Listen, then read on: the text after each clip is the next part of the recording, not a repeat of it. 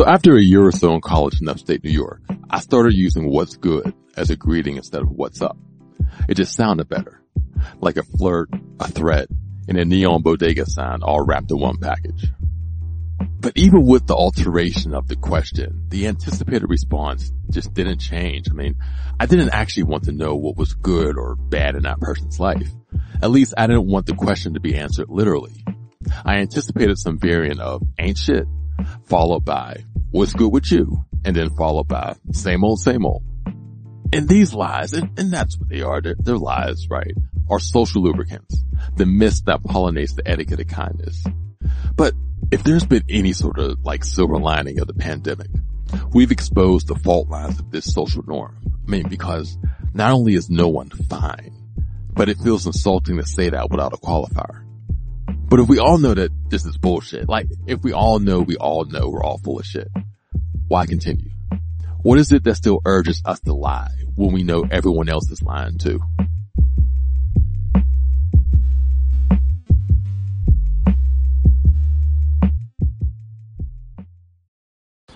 If you're thinking, I should go for a run today, but it looks like it could rain, Sierra says save on epic rain jackets.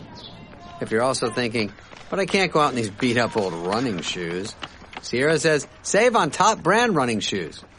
And if you're still thinking, but I'm also busy performing brain surgery, well then we say, you really should have led with that. Sierra, let's get moving to your local store, like now. Go! Hey, it's Ryan Reynolds, and I'm here with Keith, co-star of my upcoming film, If, only in theaters May 17th. Do you want to tell people the big news? All right, I'll do it. Sign up now and you'll get unlimited for $15 a month and 6 months of Paramount Plus Essential Plan on us. MintMobile.com/switch. Upfront payment of $45 equivalent to $15 per month. Unlimited over 40 gigabytes per month. Face lower speeds. Videos at 480p. Active Mint customers by 531.24 get 6 months of Paramount Plus Essential Plan. Auto renews after 6 months. Offer ends May 31st, 2024. Separate Paramount Plus registration required. Terms and conditions apply if rated PG.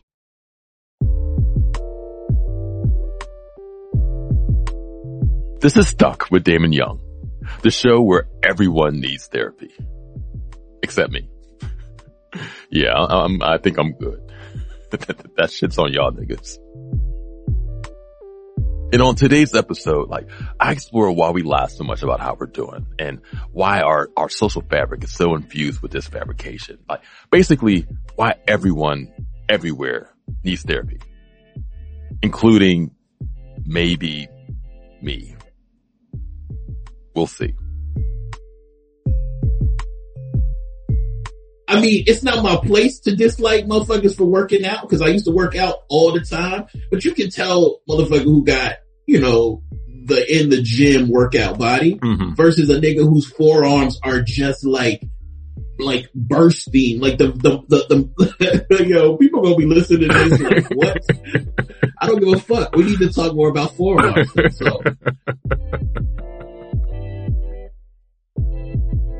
So that's forearm connoisseur Kiese Laymon. Kiese is the best-selling author of Heavy, an American memoir, which, real talk, is one of the best books I've ever read. It's a black Southern book about family and addiction and all the lies we tell ourselves to live. And I hit him up because he's trying to chart a path to sanity through his work, through his writing. And so am I.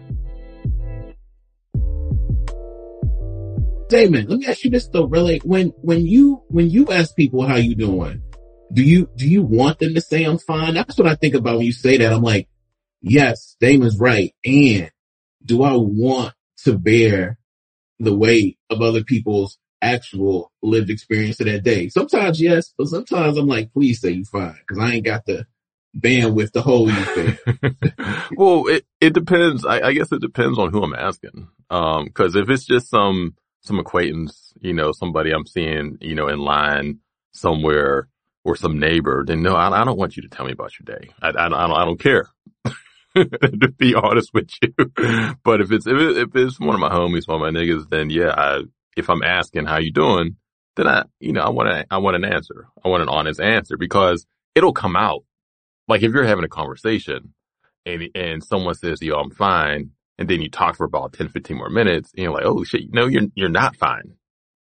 So you saying you just be lying. I mean, my thing is, I actually want to know usually how everybody really is.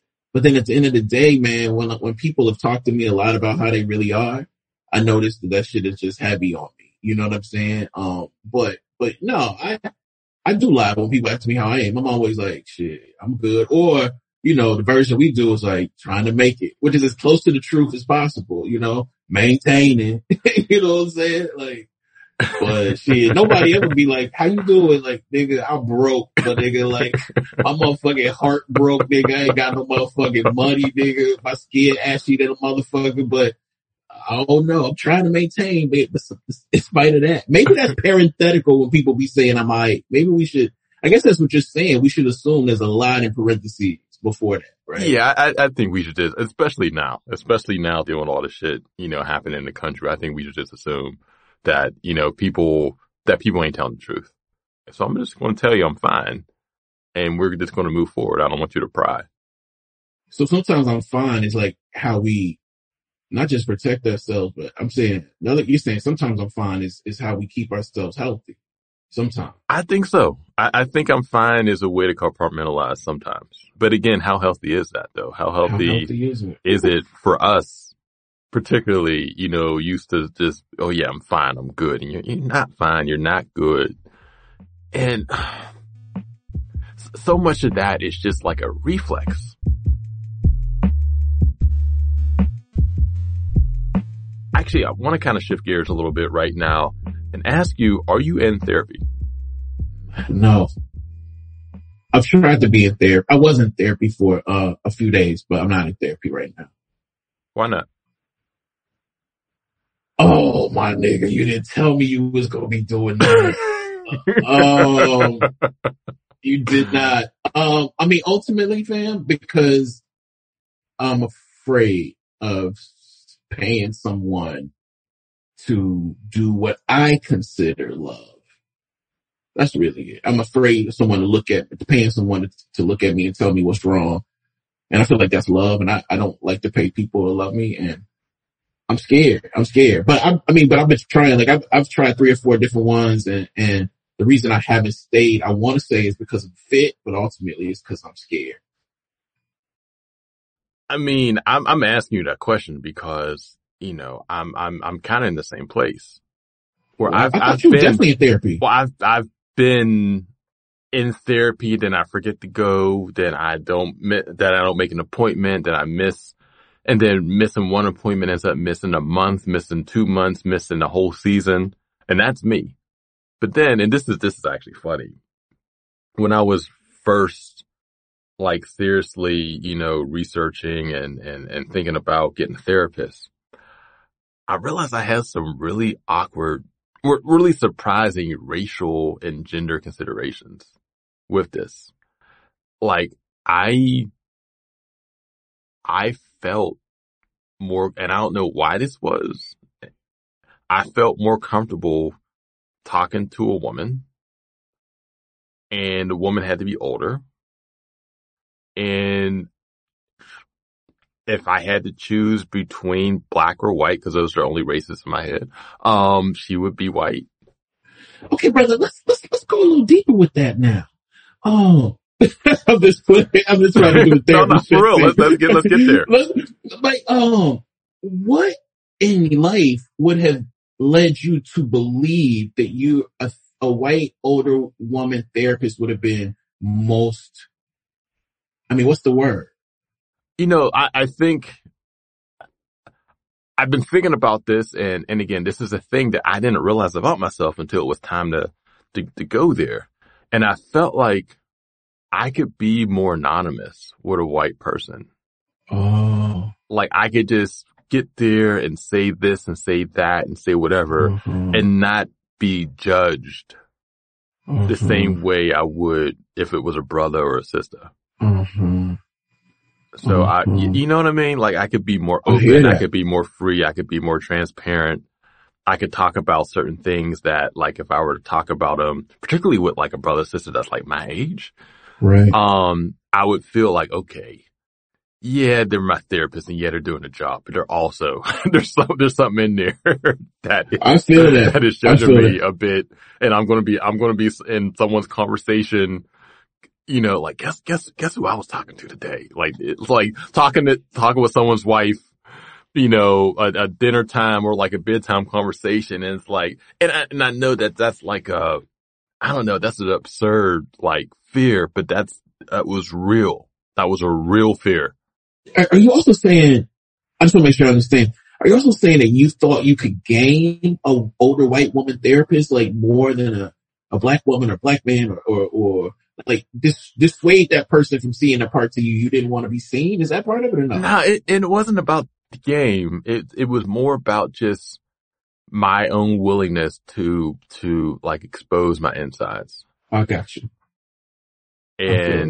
And I just, and I don't, and again, I know that's crazy. Like, even saying it out loud, I kind of wish that I could I could delete this and it wouldn't be heard on this podcast. That's how we work though. That's how we work. You know, like, because when you say that, I'm saying, I'm thinking about what that means and I understand more 3 minutes into what you said than when you first said it. Because my fear when I first was trying to get therapy was like, I was afraid of paying white people to enter my brain. You know what I'm saying? Cause they already think they own this shit.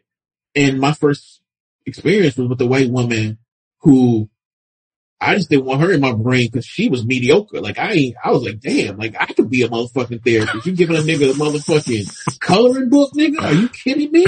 You know?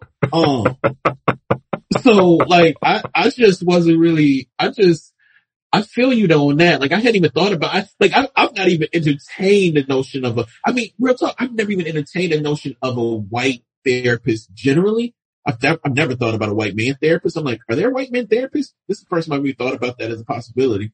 But I never even thought like a white woman might be actually better. And that's, and we're talking about the race thing, but the gender thing is a thing too. Cause I feel like I felt more comfortable having that conversation with a woman. I definitely feel that. Like, I've never even imagined a dude, bro. Like talking to a dude, I've never even thought that was a possibility, fam. I mean, why do you think that is?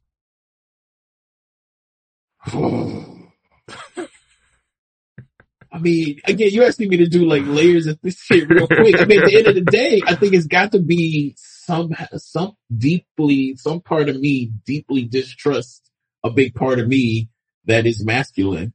And I just don't want to hear no motherfucking man try to tell me some shit because I'm not going to believe him. Yo, you got me saying all kind of crazy shit on this, podcast, man. But I don't want to do therapists because I don't trust motherfucking men. And like, that's it. I don't want a nigga because I don't trust niggas. You know what I'm saying? I trust niggas way more I trust white men, but generally I don't trust men. So I'm good. Like, stay out of my head. You know what? That I feel like that's a part of it for me. I also feel like a part of it too is like, I'm in therapy so that the relationships I have with particularly my wife, my daughter, whatever, friends could be better. Like even saying it out loud, it's like, I there are things that I need to unpack within myself, in terms of anxiety and angst and all that and the whys, why I'm doing a thing, why I'm thinking a thing instead of the what's. But then there's also like, there are relationships that I want to improve. There are relationships that I feel like I need help, talking to somebody to improve. And I just don't feel like another nigga could tell me how to be better, how to be a better husband. Like I just, man, you know what I mean? We getting canceled after this, man. We getting canceled after this. I don't want to hear no niggas tell me nothing ever. But all the women, come tell me what you got. Let me hear what you got. Yeah, and that's that right there. As you were, we're both like alluding to, it's problematic as fuck because right. It's like it's assuming that women are, I guess, more equipped for this sort of emotional labor. And not just more equipped for it, but we're more willing to kind of unload this stuff. And when we pay for shit, like one of the things we want when we pay for things is pleasure. It's really interesting that like, we're both just like, yeah, like well, I tell by myself, like, I'm like, I don't think it would feel good for me to be talking to a dude about me. And then like, if I'm really pushing myself, I need to ask myself how much of that also might be rooted in like queer antagonism. I'm not saying that about you. I'm saying me. You know what I'm saying? Like, because it's really interesting that I can love to talk to you, love to play ball, but when it comes to something as intimate as mental health, here I am saying like, not only white man, but brothers, I don't want to fuck with y'all. You know, there's something about that I think is off, but it's too quickly for me to analyze it. So don't hold me to what I just said. No. But I think you're right there though. And I even think that even deeper analysis, you know, will just give more, I guess more context to what you're saying, but I don't think it's going to make what you're saying any different. Because I mean, and even, you know, you're talking about pain and pleasure. As we're having this conversation, I'm wondering, okay, what would be the difference between talking to some nigga therapist. Some nigga therapist.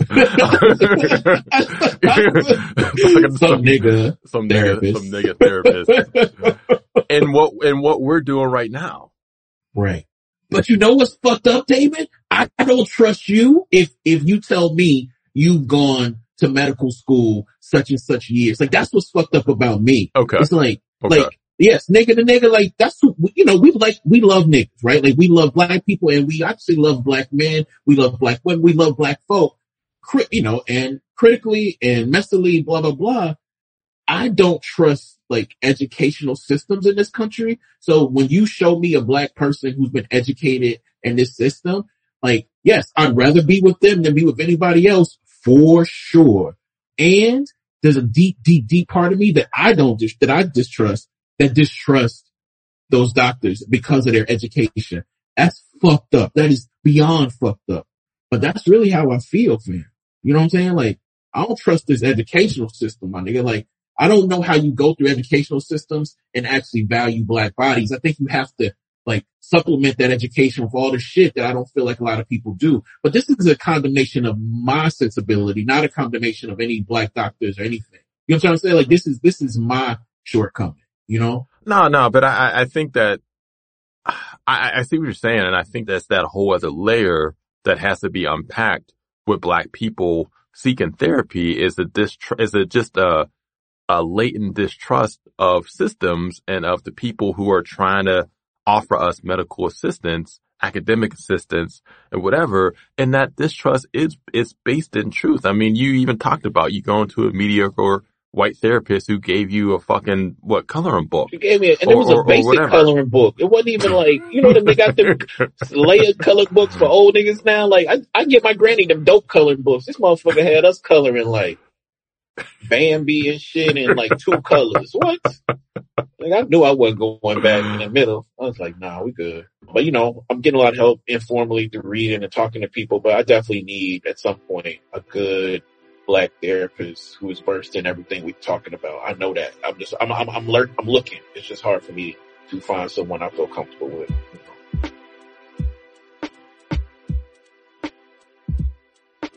Hey fam, what's good? Just chilling. I'm good. How are you? Just trying to be like you. Oh, you got it. Ain't nothing. I'm all right, man. You know, I'm fine. I'm hanging in there like wet clothes. I'm good like a post-nut nap, know what I mean? I'm just hanging like gas in your body when you got IBS, man. I'm just trying to be like you. Broke, ashy, and depressed about my ex, know what I mean? I'm good, man. I'm just here working hard. Like the right ear of a nigga that got shot in his left, you know what I mean? I'm here, just living black like a gangrene foot. I'm just chilling like a dead body in the morgue, man.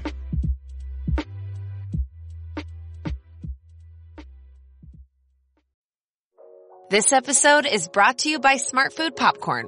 Some decisions aren't the best, like skipping ahead in your favorite podcast. Think of all the banter you'll miss, the lore in the making. Luckily, Smart Food Popcorn is a no-brainer. Deliciously tasty and available in a variety of fun flavors. It's a smart decision every time. Smart Food. Add smart. To learn more, visit smartfood.com. CeraVe Facial Moisturizers with SPF protect skin against damaging UV rays and continuously deliver 3 essential ceramides to help restore skin's protective barrier so it can lock in moisture. Non-greasy, fragrance-free, and won't clog pores? With CeraVe, skin feels hydrated and looks healthy all day. CeraVe Facial Moisturizers with SPF from the #1 dermatologist recommended facial moisturizer brand. Mom deserves the best, and there's no better place to shop for Mother's Day than Whole Foods Market. They're your destination for unbeatable savings, from premium gifts to show-stopping flowers and irresistible desserts. Start by saving 33% with Prime on all body care and candles. Then get a 15-stem bunch of tulips for just $9.99 each with Prime. Round out Mom's menu with festive rosé, irresistible berry chantilly cake, and more special treats. Come celebrate Mother's Day at Whole Foods Market. I wanted to unpack some of these anxieties that I have around therapy. And so I hit up Dr. Joy Harden Bradford to talk through some of it. She's a psychologist, an author, and the host of the podcast, Therapy for Black Girls. All right. Well, how you doing? I'm doing well. Thank you, Damon. How are you? I'm good. I'm just, hanging in there. Hanging in there. It's funny. This podcast has kind of been therapy for me. But I do recognize that I need a professional instead of just my homies. Yeah, I mean, all of those things are therapeutic for sure, right? But, I don't think that, if you know that you want to talk with a professional on an ongoing basis, about what's going on, then I definitely encourage you to keep pursuing that if you can. I like how you phrase that. It's like, yeah, it's therapeutic, but it ain't therapy. Yeah. It's not therapy. It's not therapy. It's therapeutic. Right. So, and I think that I speak for a lot of us. Growing up, I had an association with therapy. It's not just being like a white thing, but like an upper middle class white thing. Like I'm thinking like Frasier. I'm thinking a very distinct sort of like siloed, off whiteness, and obviously therapy is not that. It's for anyone and everyone who needs it. I still think there is a connotation of status and of class when you talk about therapy. And I'm wondering like how do we communicate that to people who maybe feel like therapy is something for people who are able to afford it or are able to afford the luxury of anxiety and of neurosis and of, angst and insecurity and all that. How do we communicate that? Yeah, that feels like a tough question because I feel like there are lots of layers there, right? On one level, conversations like this help, right? So anytime somebody shares, what they're struggling with, or we have conversations about this is how therapy can help you and this is how you know when you might need to see a therapist, here's how you find one, making the resources available. Like I think all of that cuts down into it. But I think there is something very poignant about this idea of the luxury of being anxious, right? Because if you're somebody who is working multiple jobs to try to keep the lights on and, taking care of extended family and doing all of these things, that doesn't always like raise to the top of the ladder for you, and so I think a lot of times what happens is that people experience a complete breakdown or you see like a real hitting the wall, so to speak, before people really pay attention to like, wow, mental health is this thing that we need to take care of just like our physical health, and so some of that is a systems issue, right? Poverty is a mental health issue. Homelessness is a mental health issue. Like all of these things contribute to mental health. And so there is really something to be said about how the systems, as particularly in the U.S., really don't contribute to wellness and mental health. Yeah. And the irony with all this is that, so I grew up in Pittsburgh. I grew up on a street where there was all types of violence and, gangs and shootings and all that. And it's like, if anyone is going to be anxious, if anyone's going to have anxiety, if anyone's going to be neurotic, it's going to be someone who came from that environment.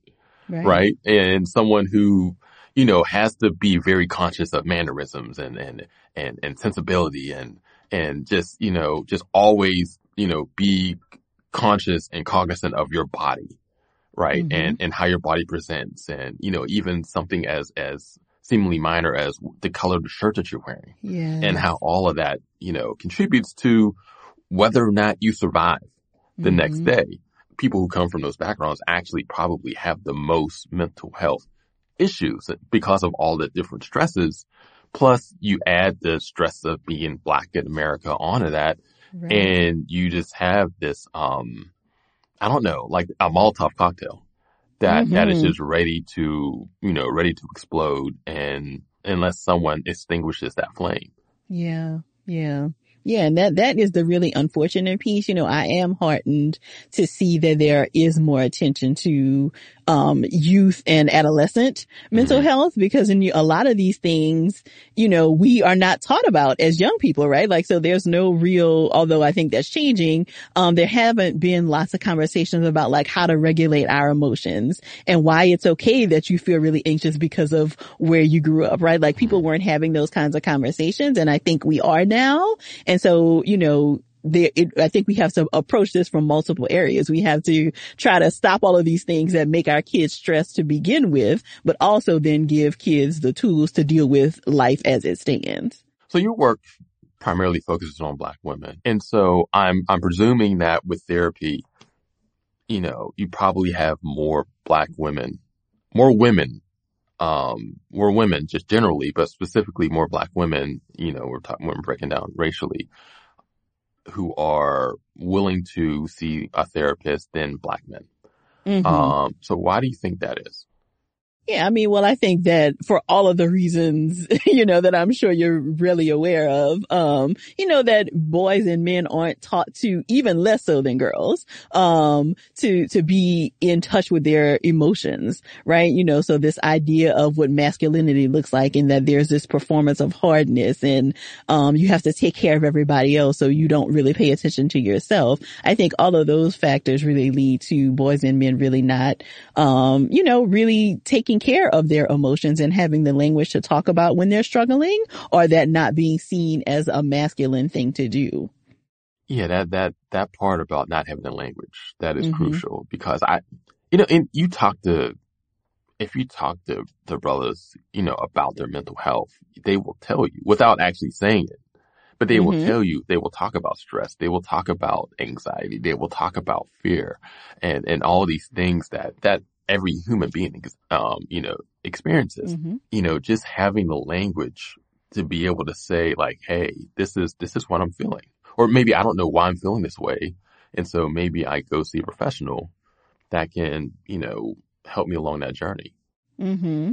Yeah. And, you know, it's really interesting. And I think that there's some really cool initiatives happening, like in barbershops, right? You know, cause when you think about, you know, the culture that typically is set in like Black men's barbershops in particular, if you think about it, people are being very honest and vulnerable sometimes in those conversations, right? And so I think being able to, you know, people are like training barbers with like mental health first aid, or like asking more probing questions to be able to connect people to services if it's necessary. But I do think that there's some really cool work coming out of those spaces. And I think you also can't blame people for what kind of vices or what kind of coping strategies they employed when that's all they had access to, right? You know, so violence and drugs and like all of those things, you know, sometimes come into play because people are trying to deal with some very, very big emotions, and that is the outlet.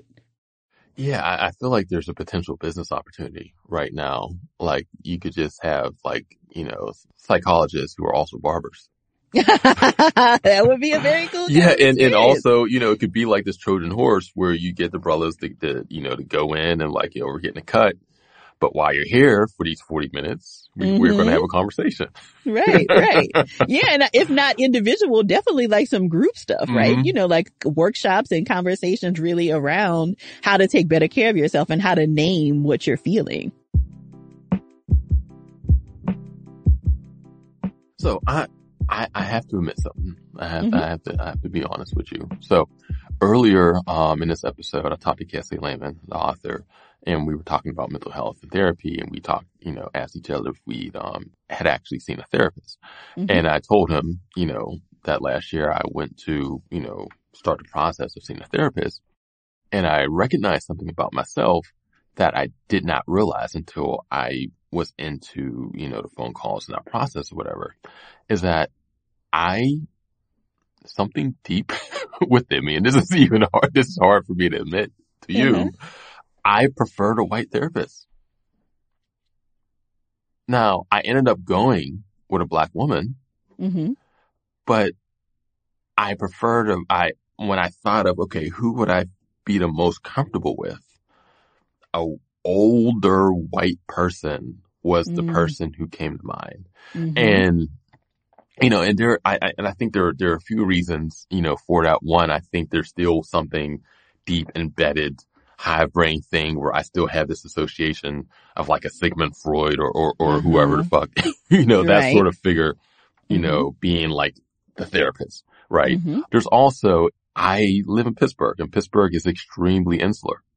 And I think that a part of me had a fear of, if I approach a black therapist in this city, I might know them, or I might have like a degree of separation from them. Right. I dated their cousin or something like that, went to their prom with their niece, something. Right. And so I wanted to avoid that. Yeah. But I'm wondering, have you ever encountered that from people where they admitted to feeling more comfortable with a white person to do this sort of work? So it's not something that I come across a lot, because people who are typically I'm encountering are wanting to find a black woman therapist. But I think that there's something really interesting, like even in my own work with individual clients, sometimes it will come up that they have not been completely forthcoming with how much they're struggling, because there is the perception that I have it quote unquote all together. And so what does it look like to like come apart in front of this sister who, so the whole strong black woman stereotype comes into play of like, I can't even be completely vulnerable in this space that is designed exactly for vulnerability. So that has come up really often, but also you're very right in terms of, I'm not from Pittsburgh, but in Atlanta, like there's the same kind of thing, right? Like, if you are a part of certain circles, people kind of know who you are. And so the difficulty of finding somebody who doesn't have any like tie to you, a lot of therapists are very active on social media. So you may have some experience with them there. And that is an ethical concern, right? So if you had reached out to someone and found out like, oh, I actually dated their cousin, if the therapist recognized that, then there should have been a conversation around, actually this is probably not going to be a good fit because there could be a conflict of interest, right? And let me help you find someone else. And so sometimes it is really difficult to find like therapists who are like off the grid, who, really don't even need to do social media because they have a full caseload and they only work by referral. Like that is a very real concern. But I think to your point around like wanting an older white man, I think that's what this country has kind of primed us to believe is authority, right? So if there is somebody that, if I'm really in pain and I am wanting somebody to fix it, this world has taught us that older white men are the people that have those answers. Yeah, it's, to keep it, to go even further down this rabbit hole of fuck shit. It wasn't just like a white man. It was white. Like I knew that, okay, I would be more comfortable talking to a woman also. Talking to a man with therapy is just something that, again, I don't know why. This is why I need to be in therapy. Yeah, and that's what I was just gonna say. Like, what an amazing conversation to have with a therapist, right? Like, those are the kinds of conversations that I think make therapy very fruitful, because where else could you have that conversation and have it in real time, right? So how cool would it be to have, let's say you had picked an older white woman to be your therapist. Just hearing that back to me just sounds so ridiculous. Let's say you pick the author as your therapist, No, the thing about it is that there are likely other places in your life where this same thing is coming up. right? So it presented itself in the form of therapy, but are there other places in your life where you are deferring to whiteness as the authority, right? And so therapy is a place where in real time we can talk about the relationship between us and how what's happening between us is also happening in other places in your life. You know, I think just a lot of it does have to do with the vulnerability where I feel, where it's like, I feel like the white person would be a part of like a different society almost. And like, I could just go there. I could just go into that place. I can go into that room, to that office and unload and then return back to the world in a way. So I'm not negating the possibility of like this, you know, this authority figure and me, you know, I guess, succumbing to the white gaze in a way with that. But I also think that there is like there's a part of me that considers them almost like a siloed off part of society, or at least a part of, you know, the world that I live in. And so I could go there, I could carry all this weight, I could leave my backpack there. And then I could return back to my home, my family, my friends, or whatever. And then when my backpack's full again, I could go and I can unload it. I could leave all my shit with them. I don't know. Even that sort of rationalization is, it doesn't make sense. Well, like I'm saying it out loud. It is just like, well, it does make sense. So I want to caution you to be gentle with your thoughts, right? Because there's no need in like picking apart, like, why do I feel this way? Like you feel the way you feel just because, right? But I think I often hear the other side of that is that people often are worried about going to white therapists because they're worried there's a piece of this that they're just not going to get. Whether that is real or not, that is, you know, often the perception. And I think we can, you know, safely say that for a lot of white people, there are some experiences that you just cannot get if you have not grown up Black in this country. You know, so I think that there are two sides of it, right? There's no right or wrong. You know, I thank you for making me feel better about that. By saying, you know, give yourself some grace. Right. Be kind with yourself, Damon. Yes. I appreciate that. Do you have a therapist? I do.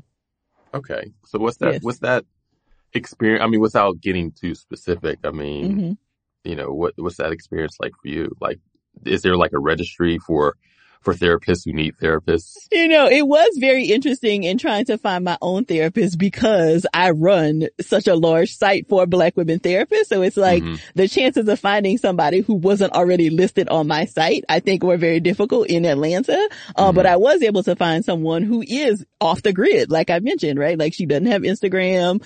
You know, she was referred to me by a friend. And so it felt like it was like, oh my gosh, this will be a great fit because, you know, I definitely wanted someone who wasn't aware of me as this like person in the field, but that I could go to really just talk as Joy, right? Not as Dr. Joy from Therapy for Black Girls. And it was important for me to have a Black woman therapist. So, you know, I feel like I was really kind of grasping for straws in finding somebody. But she has been incredible. And, you know, this past year, it has really been a saving grace to have like the steadiness.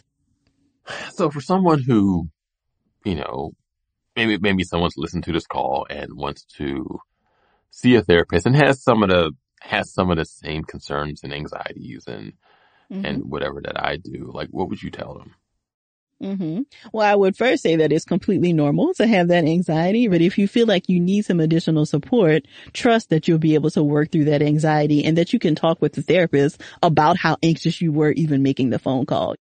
If you have insurance that you know you're going to want to use, it's probably a great idea to start with the directory from your insurance company and then maybe cross-reference it with a site like Therapy for Black Girls or some of the other therapy directories to find like a more narrow field of who you want to meet with. Because that is a very real concern for people, right? Like if you're paying for insurance, you want to use those benefits. So I would encourage you to look there, but also to look at whether your employer, if you have one, has any kind of EAP benefits. So sometimes people miss this in their benefits package, but sometimes your place of employment will pay for like 4 to 6 sessions before even using your insurance. So check that out as well.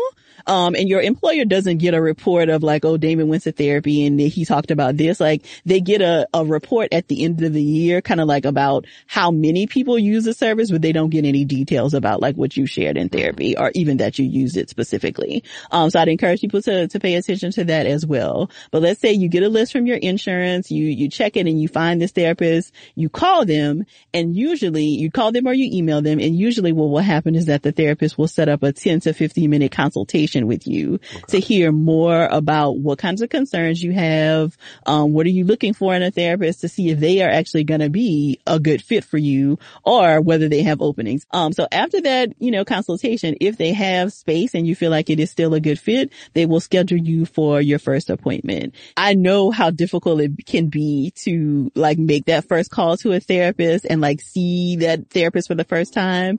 And some people get really shocked and frustrated that your first therapist might not actually be the best therapist for you. So you can find Dr. Joy Harden Bradford on her website, therapyforblackgirls.com, which is also a directory of Black therapists.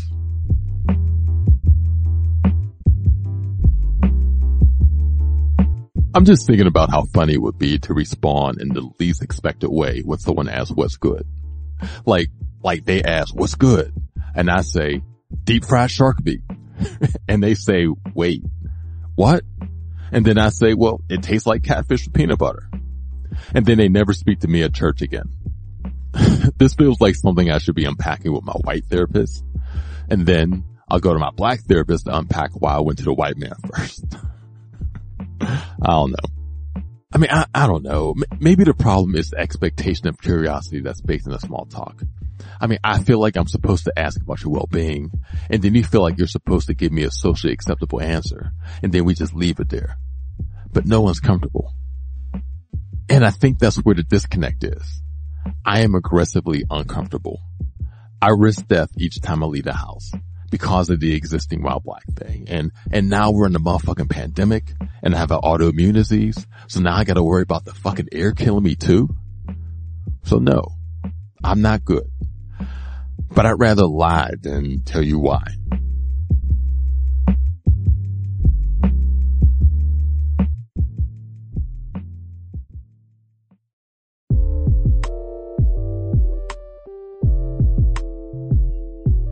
Stuck with Damon Young is a Spotify original podcast from Gimlet and Crooked Media.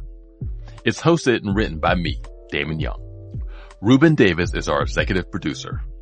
Our producers are Ashley Velez, Morgan Moody, Carlton Gillespie, Priscilla Alabi, Stephen Hoffman, and Corinne Gilliard. Mixing and sound design by Jesse Nas, Charlotte Landis, and Veronica Simonetti. Theme music and score by Open Mike Eagle.